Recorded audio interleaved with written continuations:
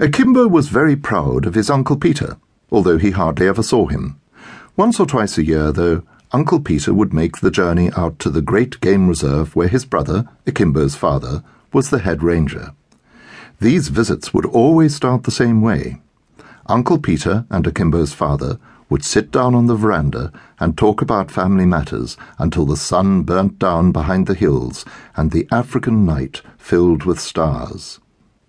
The following morning, though, would be Akimbo's special time, and Uncle Peter would sit with his nephew and tell him stories about his job, which to Akimbo seemed to be just about the most exciting job imaginable. Uncle Peter ran a snake park. Akimbo had seen photographs of the park and wanted to visit it for a long time. He always loved to hear Uncle Peter talk about the snakes he'd caught and what happened to them. Sometimes the snakes died or escaped or hatched eggs, and all these events struck Akimbo as being very interesting and exciting. He'd asked more than once whether it would be possible for him to visit his uncle and see the snake park, but he'd always been told he would have to wait until he was a bit older. At last the day came when, at the end of one of Uncle Peter's visits, it was agreed that Akimbo could go to stay with his uncle during the next school vacation. "I'll meet you off the bus," said Uncle Peter, "and you can spend 3 or 4 weeks with us. Your parents have agreed. Would you like that?" "I'd love it," said Akimbo. "You'll have to help out, though," Uncle Peter went on. Akimbo's face beamed with pleasure at the thought. "You mean help out with the snakes?" he asked. Uncle Peter nodded. "Yes," he said. "Think of it as a working vacation."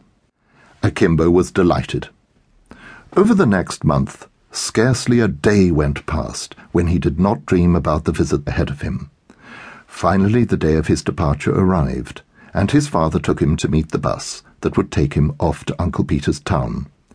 "Be careful," urged Akimbo's father, "and remember to write a letter to your mother." Akimbo promised that he would. As the bus drew noisily away, he put his hand out of the window and waved cheerfully to his father. His father waved back, and then, in a cloud of dust and with a raucous hooting of the horn, the bus was on its way. The journey was very uncomfortable. Even with all the windows open, the bus was hot and stuffy. A woman sitting next to Akimbo gave him a roasted maize cob and let him drink from her bottle of water, but before long Akimbo began to feel hungry and thirsty again, and longed for the journey to end. They passed through villages and small towns, picking up and dropping off passengers here and there. People boarded with baskets of chickens, which squealed and clucked as they felt the unfamiliar motion of the bus. A man boarded with a dog, tied to a piece of string, and Akimbo thought he'd never seen such a miserable-looking animal. It was night time before they arrived in Uncle Peter's town. Akimbo had dozed off, and was woken up by the lights. As the bus drew up to its stop, and the passengers all started to jostle their way out, Akimbo caught a glimpse of Uncle Peter waiting for him. It was a welcome sight in a strange town, and soon he was loading his case into the back of his uncle's truck. "You look hungry," said Uncle Peter as he steered the truck through the traffic. "I'll stop at a stall." Soon Akimbo was tucking into a delicious thick iced roll and drinking from a cold bottle of soda. He felt immediately better, and the discomfort of the journey seemed now to be a thing of the past. "I think you should go to bed the moment we get to my house," said Uncle Peter. "You want to be fresh for tomorrow, don't you?" Akimbo nodded.